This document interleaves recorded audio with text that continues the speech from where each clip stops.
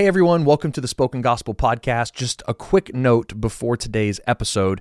This summer, we're completing our series of introduction videos with our final season of filming, and we still need to raise about $30,000 to cover those costs, and we would love you to help us with that. And you can do that by visiting the Spoken Gospel website and clicking on Donate. And by doing that, you can contribute to bringing books like the Book of Revelation to life. And whether that's through a one-time gift or a monthly donation, your support makes all the difference in the world. So thank you so much and enjoy today's podcast.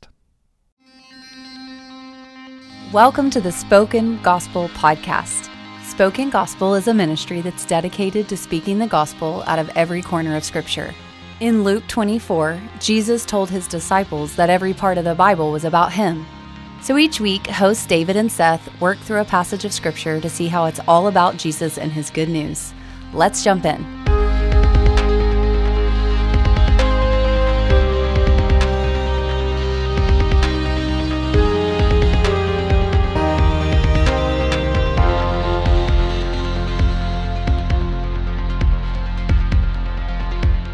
Well, welcome everyone to the Spoken Gospel Podcast. Thank you so much for joining us. Seth, how are you today? I'm okay. I've had allergies.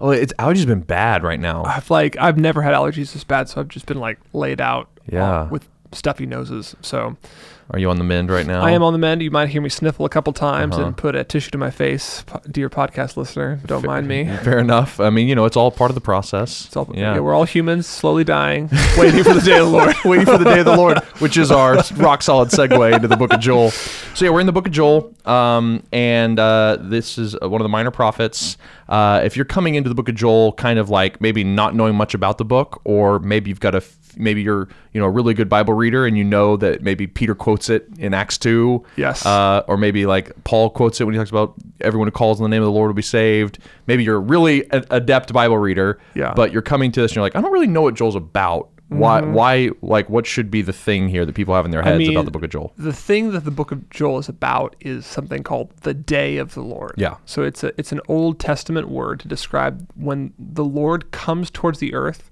to either judge Israel's enemies or to bring mercy towards Israel itself and restore Israel back to either former glory or to Edenic glory, get it back to the Garden of Eden.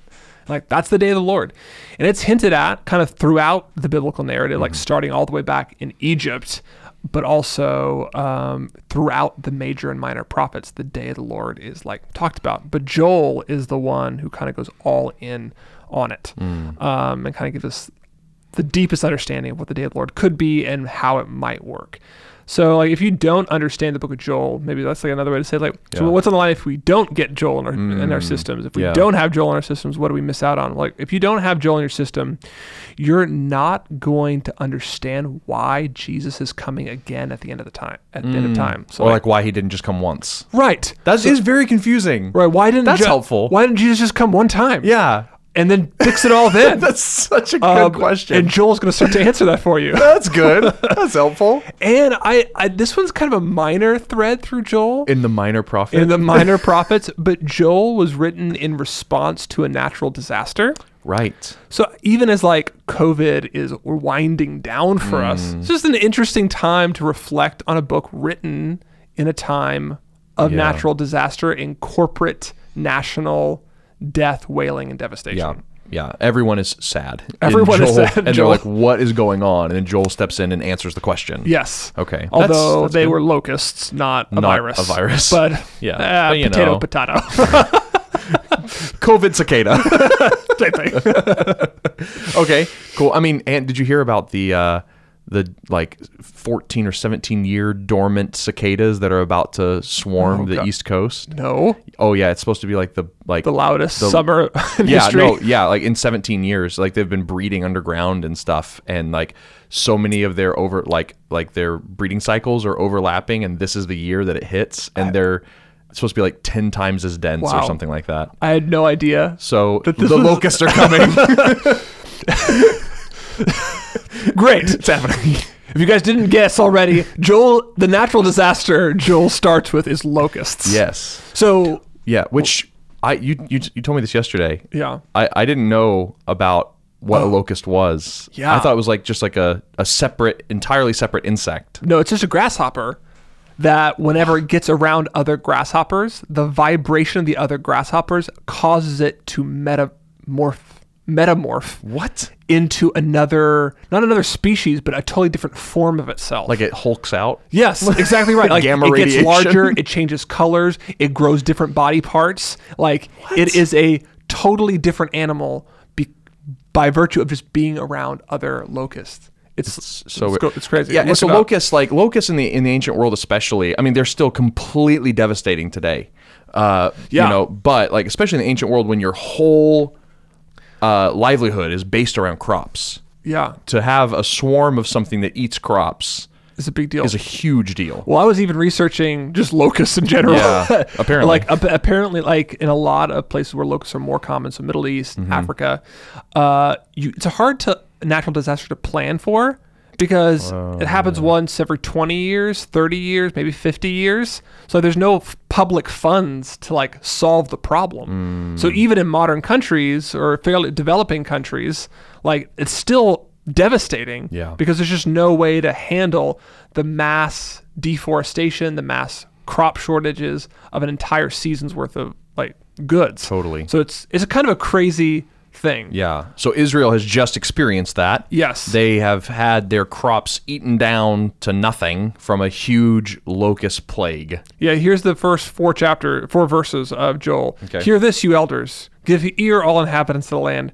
Such a thing happened in your days. Has such a thing happened in your days or in the days of your fathers? Tell of this to your children. Let your children tell their children to another generation. So nothing like this has really ever happened before, and it's so big, you're going to be talking about it for decades to come. Yes. Okay. What the cutting locust left, the swarming locust has eaten. What the swarming locust left, the hopping locust has eaten. And what the hopping locust left, the destroying locust has eaten. It's like 4 waves of locusts. Like the Yes. first one comes like, okay, I mean, they ate pretty much everything, but there's still a little bit left. And then another one comes, okay, wait, there's still the stalks left. Yeah. It's like, oh, never mind. No, Everything's it's gone. all just totally destroyed. And so Joel is a prophet responding to this and helping Israel make sense of this natural disaster. And so, like, even just to start, nobody knows who Joel is. Yeah, or when Joel was written. Right, Like, it's- there are some internal clues, and scholars make guesses, but that's really the best we have is educated guesses. Even one commentator I was reading who felt like he had some pretty firm boundaries of understanding when Joel was written gave about a 90-year range. He's just like, we don't know. Yeah.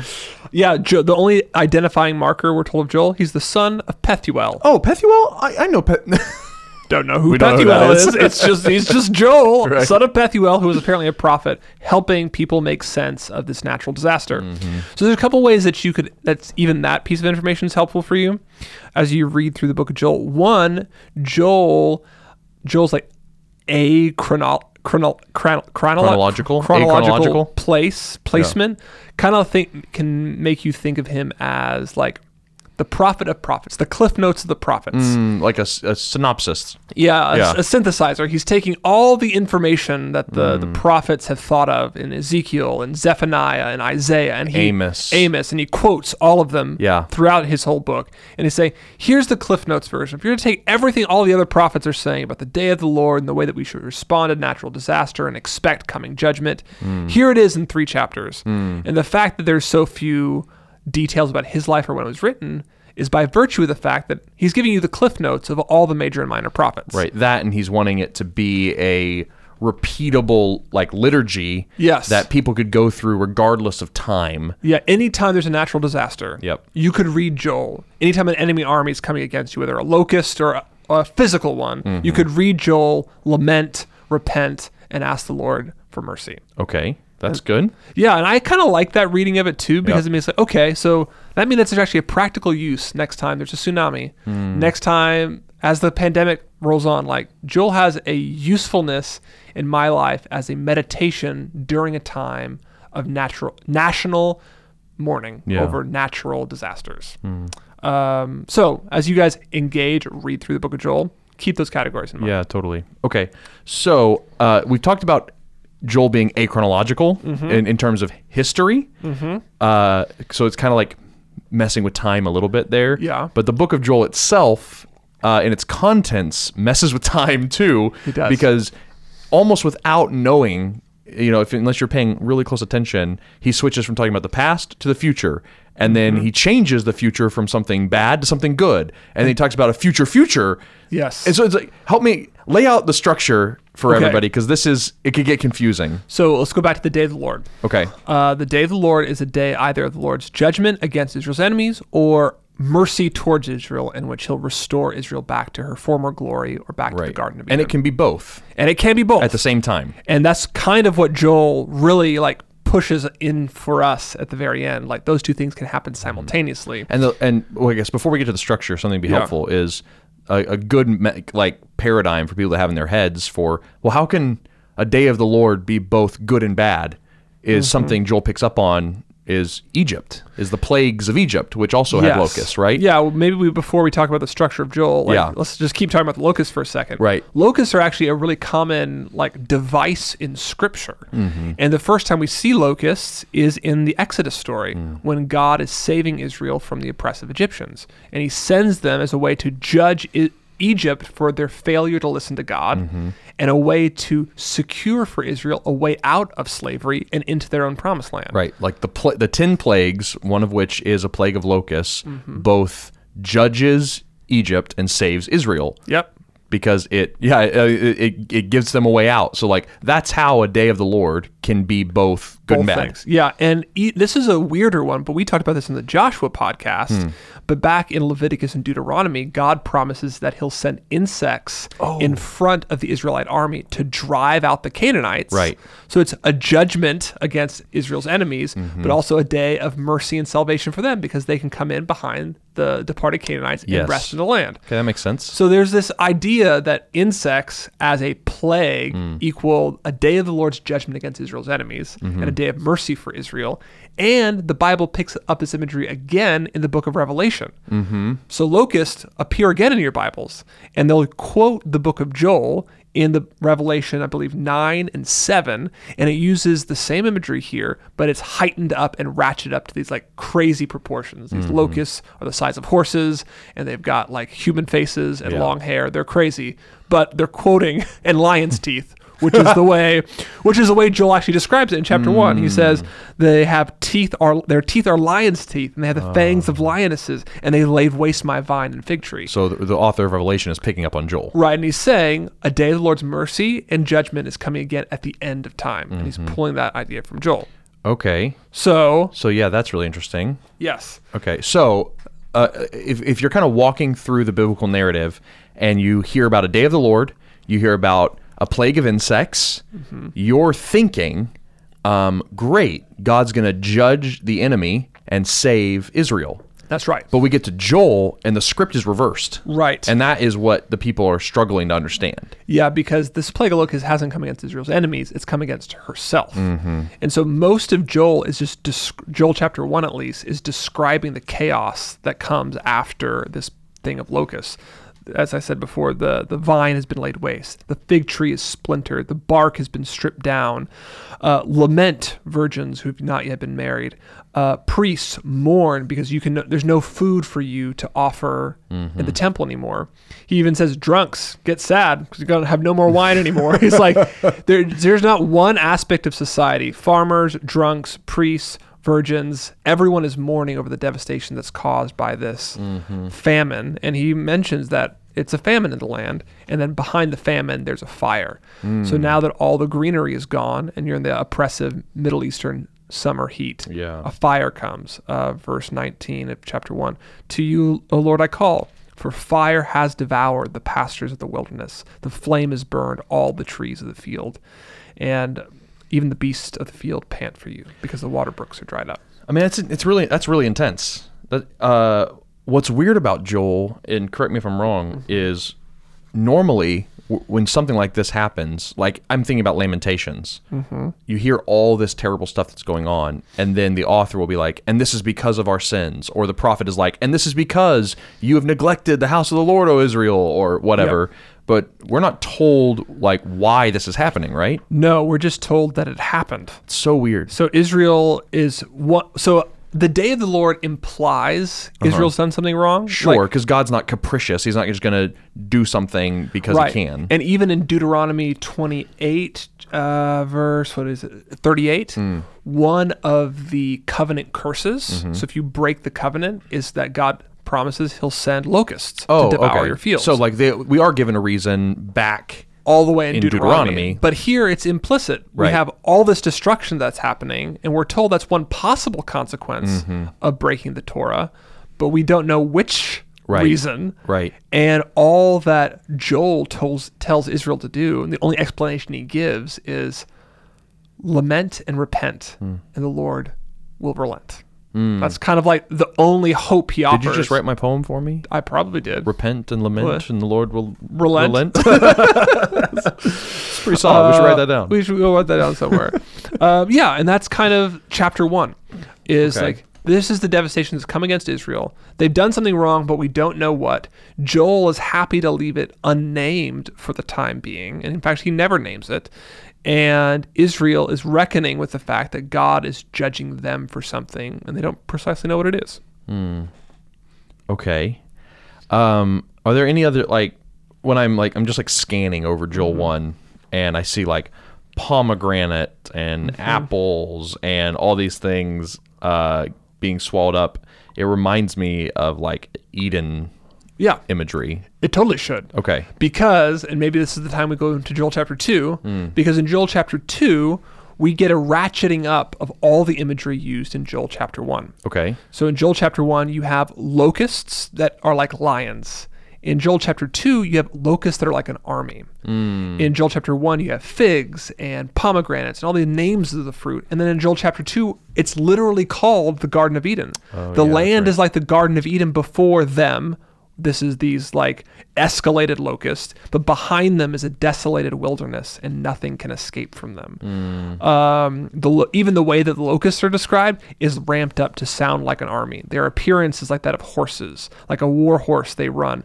The rumbling is like that of chariots, like the drone of the locusts in the sky is like chariots, like crushing rocks underneath them. Got it. So is the author doing that because Israel was supposed to be like the Garden of Eden, and like now like it's hopeless. They'll never be that, or what else is going on? I think it could be that. It's like Israel imagined itself like the Garden of Eden. Even like the temple is full of garden imagery. Totally. So it's like the hope of Israel that it would be a garden. And every time a new tree was planted, a new orchard thrived, more like civilization happened in Israel. It was an image of the Garden of Eden expanding from God's children people. But for a locust to just devastate all that, it's like it's a reversal of all God's plans. It's like another fall. And even in the book of Ezekiel, that's a quote from the book of Ezekiel 36, where Ezekiel promises that Israel will have desolation behind them, but in front of them will be the Garden of Eden. Because they're supposed to be going out and remaking the world. But it's flipped. And there's the desolation is in front of them. Is behind them. Behind them. The Eden is in front of them. But the locusts are eating it all up. Yes. Okay. Crazy. So even like the promises of God from Ezekiel seem to be being eaten up as well. Yeah. That's super hopeless. Yeah, and so this goes back to also the playing with time thing you mentioned. So, I was going to ask, because it's like, okay, so is he just describing the locusts in a different way? Like they were like lions, now they're like an army, and like, but he's describing the same thing, or is he talking about two different things? So as you're reading through Joel chapter 1 is describing a past day of the Lord when some locusts came and just destroyed Israel. A real physical event with real physical locusts causing real physical damage. That's exactly right. And then chapter 2 begins this way: blow a trumpet in Zion, like sound the alarm on my holy mountain. Let the inhabitants of the land tremble, for the day of the Lord is coming, and it is near. So Joel says, okay, we've seen one day of the Lord. Now you should expect the second. You should look at the destruction and devastation of this first day of the Lord's judgment and use it as a way to look forward to another day and an increasingly violent day of the Lord's judgment coming in the future. Kind of like back in the Exodus story in Egypt, when one plague should have woken Pharaoh up to a newer and worse plague, and it didn't. Yes. Okay. Or the way that Jesus talks about it in Matthew 24. In Matthew 24, Jesus' disciples ask him, so when are you going to come back? when is Israel going to become the nation that it once was again? So, or don't they ask him about when 24 will the temple be destroyed? Isn't that what they ask him? That's what I'm trying. Okay. Yeah. Tell us, when will this happen? Right, and they're talking about the destruction of the temple. The temple being destroyed. Yeah. That's right. What's the sign of the coming and the end of the age? So they're thinking about the final day of the Lord's judgment. Well, yeah. Well, for them, if Jesus was saying that the temple was going to be destroyed, that would be the end of the world for them. Right. That would be a day of the Lord like none other before. Right. So when is that going to happen? They're asking. And what Jesus does is he doesn't quote Joel precisely in this part, but he will in a second. Mm-hmm. But he does what Joel does, and he says there's going to be earthquakes, there's going to be wars, there's going to be rumors of wars, nations are going to rise against nation, but all of those things are actually just birth pains. The greater day of the Lord is coming. You should look at all these natural disasters, these wars, these earthquakes, these rumors of war as harbingers, as omens of a greater day of the Lord yet to come. He's like, and I can't tell you that day when that's going to happen. Right. But that's the way you should understand and think about that final day of the Lord. Okay, so Joel is saying okay, the locusts that happened in the past should be an indicator that there is going to come a greater day of judgment on Israel in the future. In the same way, Jesus was saying, anytime you see a war or earthquake or famine, that should tell you things aren't right. God is judging the world, and it's pointing towards a future day of worse judgment. Yeah, and I grew up reading a whole bunch of books about the war in Iraq was mentioned in the book of Daniel, or 9/11 was prophesied in Revelation chapter 10. Right. And that's actually not the way that Jesus would tell you to read, or Joel would tell you to read current events. That's right. Every time you see a war, every time you see a natural disaster, you're supposed to say, this is like what's to come. It's not, this is what is coming. Right. This should just remind me that, that day is still in the future. Yes. Not that this is that future day. That's exactly right. Right. And so what Joel does is he says, okay, we've just experienced a natural disaster of locusts. Let me use all that imagery that you're familiar with to point towards that greater day of the Lord's judgment that's coming in the future. Right. And so as I've already said, everything that we saw in the past is ramped up. Even the locusts, they become almost like these cosmic beings. At first, on chapter 2, verse 2, they say, a day of darkness and gloom, a day of clouds and thick darkness, like blackness there is spread upon the mountains. Think about billions of locusts just flying over the hilltop. It darkens the sky. Yeah. It literally darkens the sun. sky. Yeah. But in chapter 2, verse 10, the earth quakes before them, the heavens tremble, the sun and moon themselves are darkened, and the stars withdraw their shining.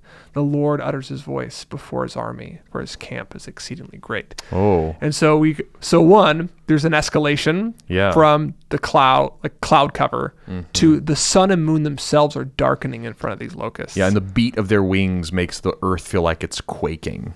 And then we get the line that I just read. Yeah. The Lord utters his voice before his army. So he's the commander-in-chief of this military locust campaign. Yeah, I have this image in my mind of Jesus, those crazy propaganda posters with there's jet engines and there's coming the Tony Stark image of him surrounded by all of his weapons coming out, and he's stoically standing there. You see Jesus with just billions of locusts coming out. I don't think that's the way we normally think of Jesus. No, but this is apparently how Joel wants you to think of Jesus. Yeah, standing at the front of this locust-like army, or this army like locusts, commanding it, bringing the day of the Lord's judgment. Saying, locusts go here, locusts eat this. Yes. Yeah. And now is he talking about more locusts coming?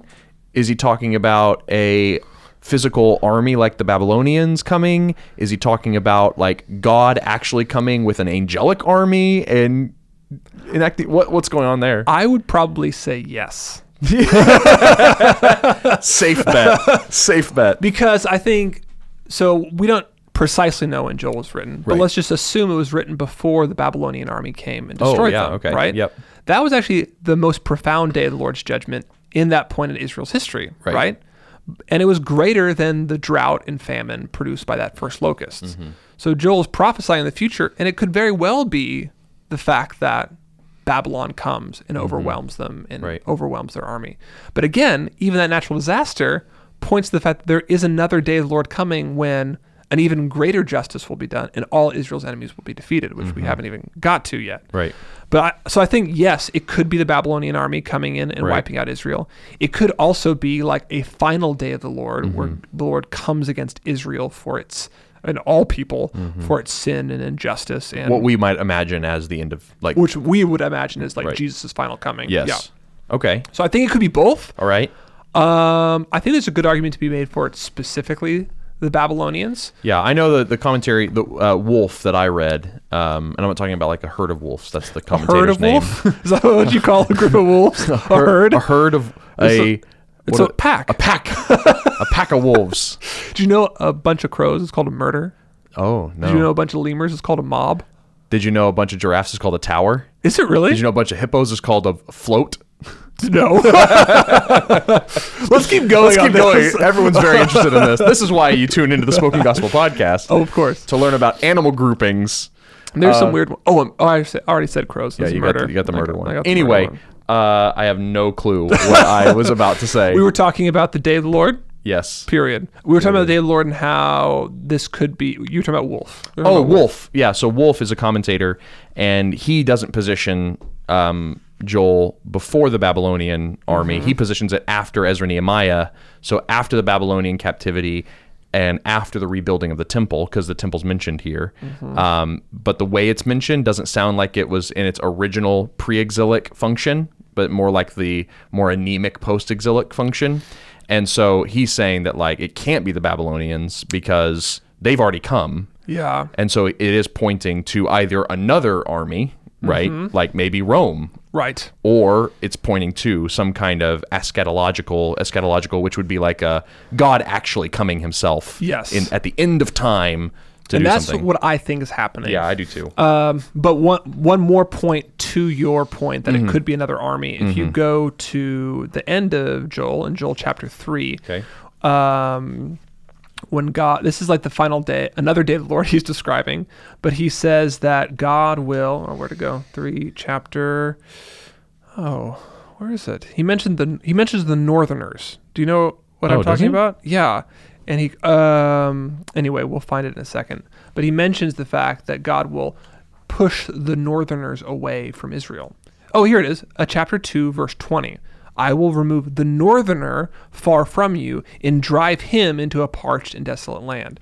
So the northerner, Is a reference to Babylon usually. right. Yeah. So it's like it's a good piece of evidence that this could be Babylon. Yeah.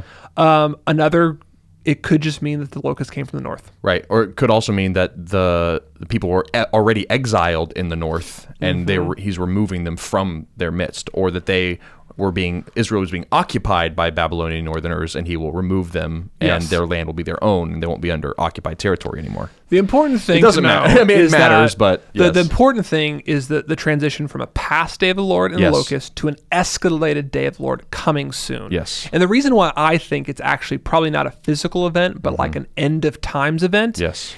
is the language that Joel uses. So he uses a day of darkness and gloom, days of cloud and thick darkness. He uses in chapter 2:2, and then in chapter 2:20, sorry, not 20, but in 10, he talks about the sun and moon being darkened and the stars Right. withdrawing. All that language is actually language from the other prophets. So Zephaniah 1, Isaiah 13, and then even Jesus uses it in Matthew 24.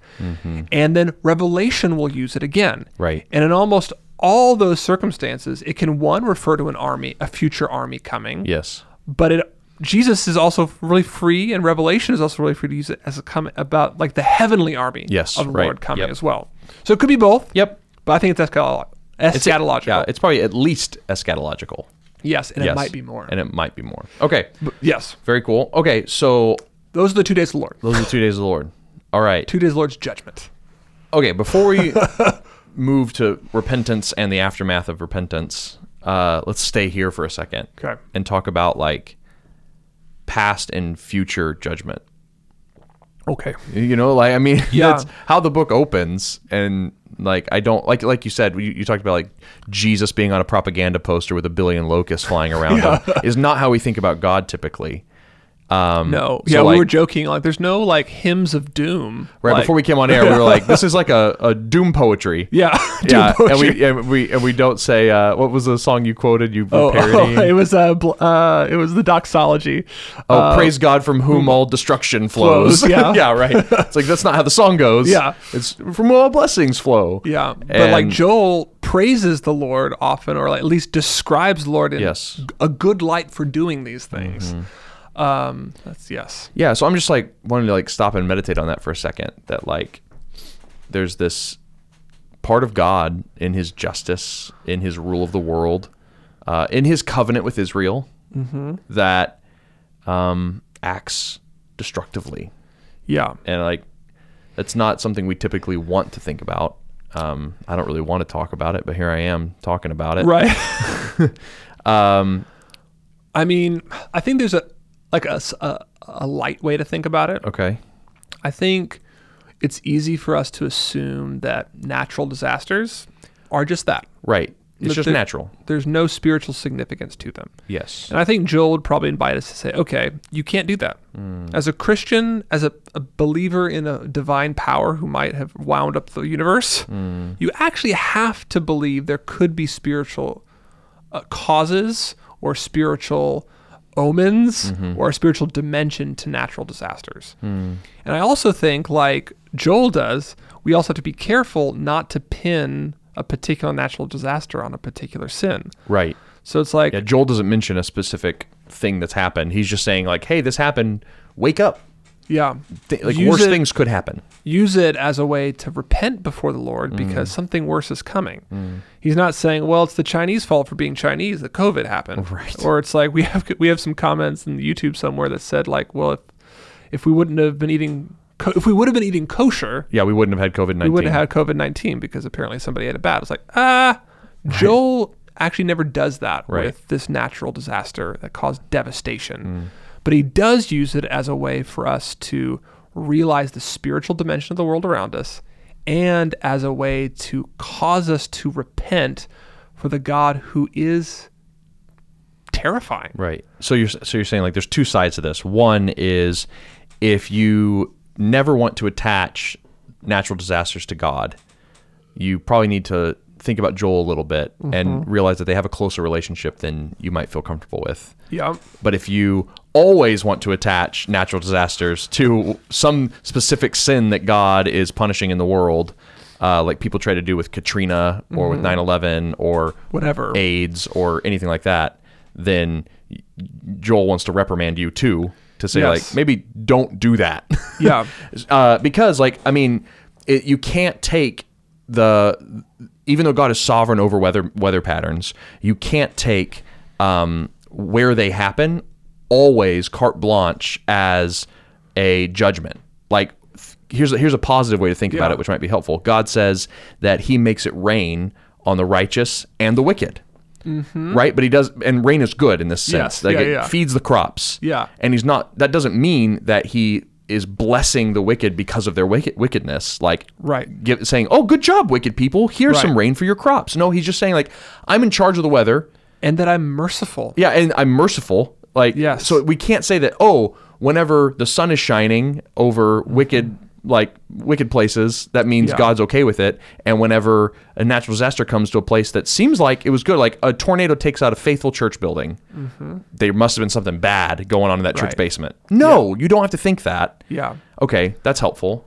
Yeah, and I think what Joel, and I think go back, a liturgical document that's helping people worship at a time of crisis. Like, what else can you do? Like, Yeah. I don't know the mind of the Lord. I don't know the reason why this happened. I don't know the reason why that happened. Right. I can't presume to even try to figure out a reason. Like, Yeah. I'm like, The only reason you can find is maybe I should think about that our world is more broken than I want to admit. Yes. And that there's something even worse maybe for Yeah. coming in the future. right. And so it's like, okay, so it should cause me to think about what's important. Like, am I serving the Lord? Right. It should make you repent. It should make you lament and repent. It should make you lament over the damage that's been done. Yes. Go and do justice and love mercy and like Yes. help those who have been devastated by that disaster. Yeah. But also repent because you don't know if why this happens. Yeah. You also know that you're more sinful than Right. you admit. Than Yeah. you want to admit. Yeah, And- you were probably more deserving of. And think of about it the than you wanna say. the escalation to the eschaton. Yeah. Like, one day God will come and judge evil. Yes, And if this is just a picture of what God will do when He comes to judge evil, that's sobering. it's sobering. That's Yeah. what it's supposed to. It's It's supposed supposed to to be. cause. Okay, God, I don't want this to come to me personally. Yeah, I don't want this to come to others that I know and love. So I'm going to repent and lament and hope that you will come and save me, save my city, save my nation on that last day. Yeah. And even right now. okay. I'm happy to land the plane there. I think because I think that we've led to repentance and lament, and that's kind of the bridge into the next section.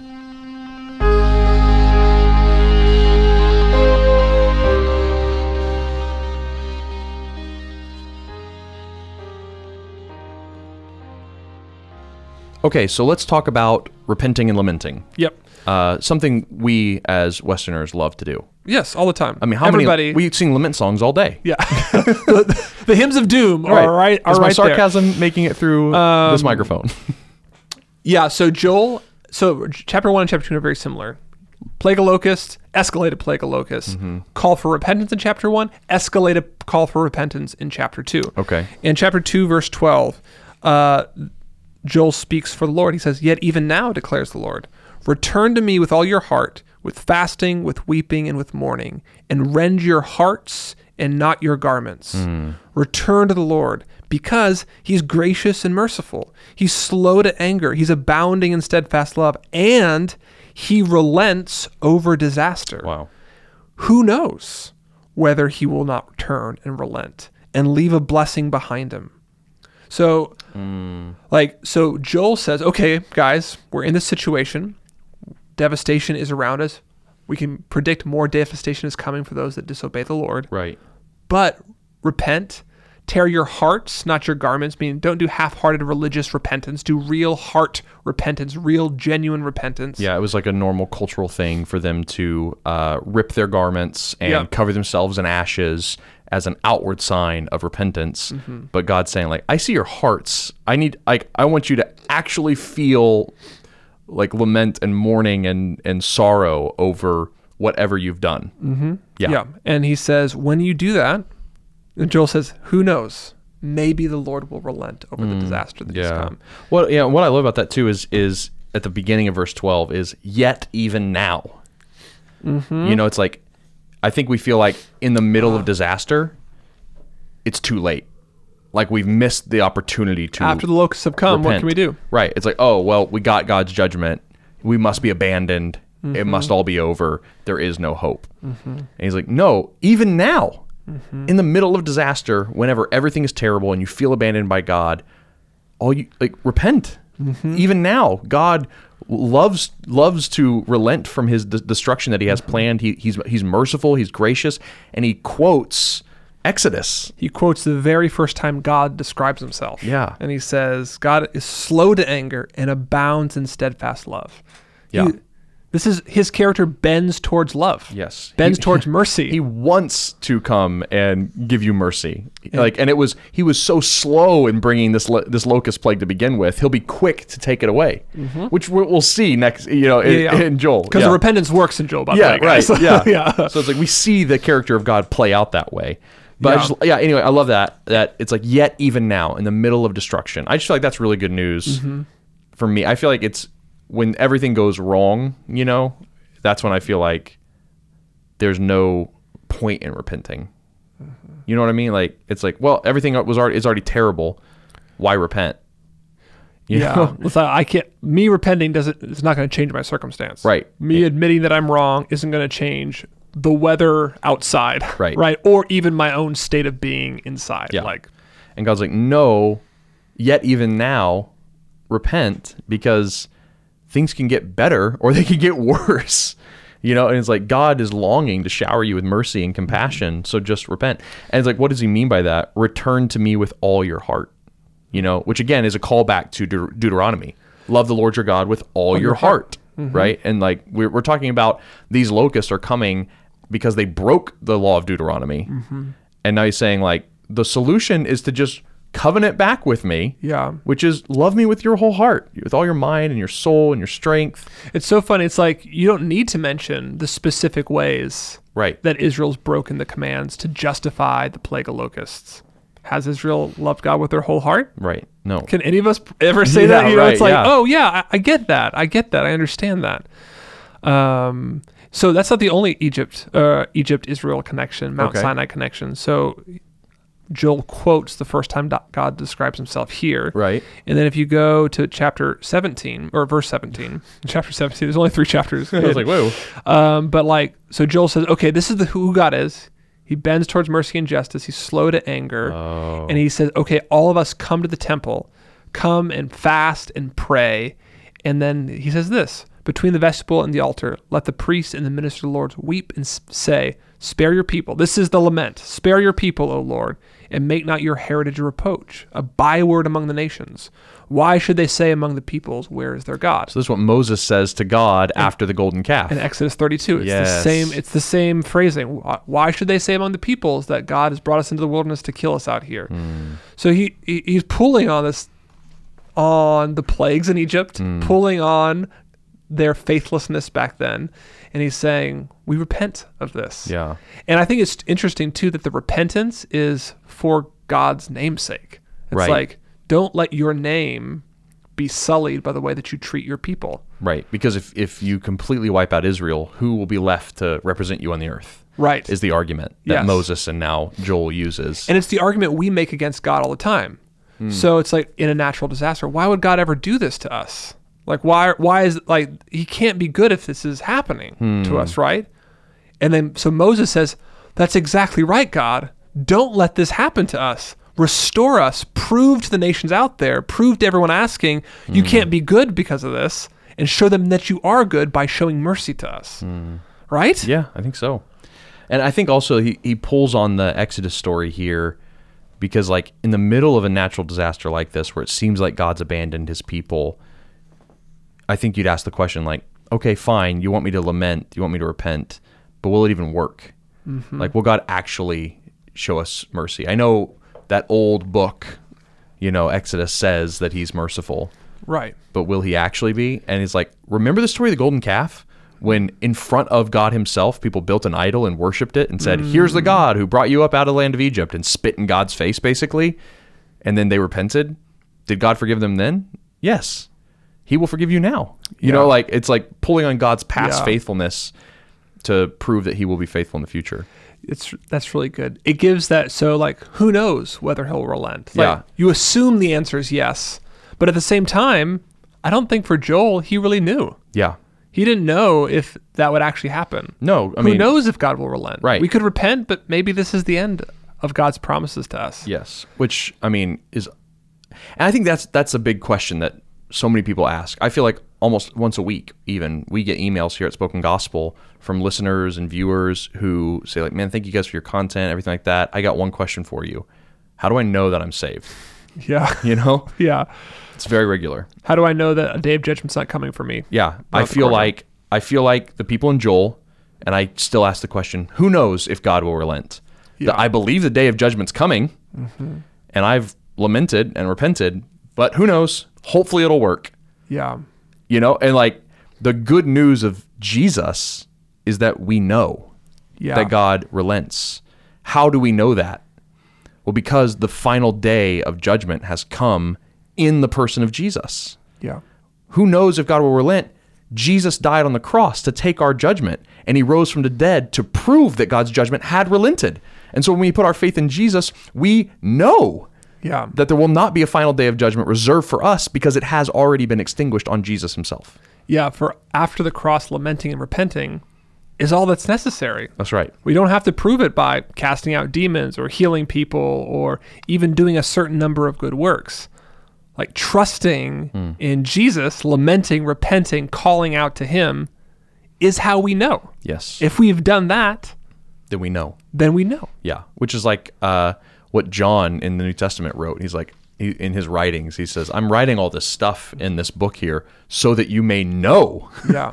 that you are his. And it's only when we start doing the outward things as a way to secure God's care of us, Yeah. that we're in danger of what's happening here in Joel. He says, rend your hearts, not Right. your garments. Yeah. And as soon as we start trying to rend and tear and place our hands on the number of good works, miracles, whatever, Bible reading things we're doing, instead of trusting Jesus, we come closer and closer to the judgment Joel's describing. Yes. We should read our Bibles. We should pray for the sick, Yeah. but not as a way to prove that we're worthy of God's mercy, No. but as an outflow of the fact that we have received God's Right. mercy. Exactly. Yeah. That's really interesting.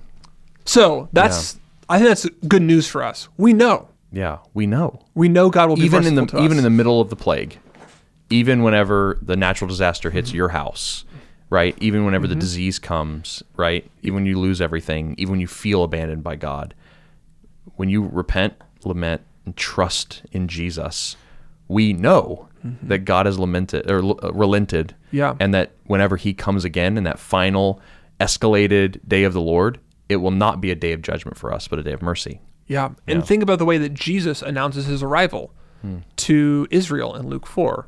I've come to set the captives free, to preach good news to the poor, to people who live as if their lives have been wrecked by a natural disaster. And he comes in that moment to provide not just eschatological safety in the new heavens and the new earth and the new Garden of Eden, but he actually fed people. Yes. He actually provided for poor people. He actually did things that undid the desolation of Rome and the systems and whatever else, which is also what happens in Joel. But Yes. it looks like you want to say something else before we jump to the next part of the book of Joel. I was just looking at Luke 4 because he talks about the year of the Lord's favor, and I was right. like, is it the day of the Lord that he quotes there? It's the year of the Lord. And then he says, today, this scripture's been, fulfilled in your hearing. So I was curious about it. You mentioned Luke 4, and it sent me spiraling. But that's it. Yeah, maybe here. Do you have anything else on that? I was just going to say, well, that's what happens in the second half of the book Right. of Joel. You have a coming day of the Lord's mercy, and then a far-reaching day of the Lord's mercy. Yeah. So just like you had a past day of the Lord's judgment and a coming day of the Lord's judgment, in the last half of the book of Joel, you have a near day of the Lord's mercy and a far day of the Lord's mercy. In the same way that we have a near day of the Lord's mercy where Jesus fed the poor, healed the sick, came near the widows, and there's a final day of the Lord's mercy when the Garden of Eden finally comes. Yeah. We see both in Jesus. And there's a lot to unpack in that second half of the book that we might want to put Yes. in the next episode. Yeah. Yes? I think so. I think we've stretched our audience's listening time as far as it should go for this episode. Well, thanks for listening, guys. Yeah. Look forward to the day of the Lord. Look forward to the day of the Lord. Repent and lament and know. And no. We didn't finish the Period. And no. And no. No. Period. I love that. Okay. Well, guys, yeah, thank you so much for listening, and we will see you next week to wrap up the book of Joel.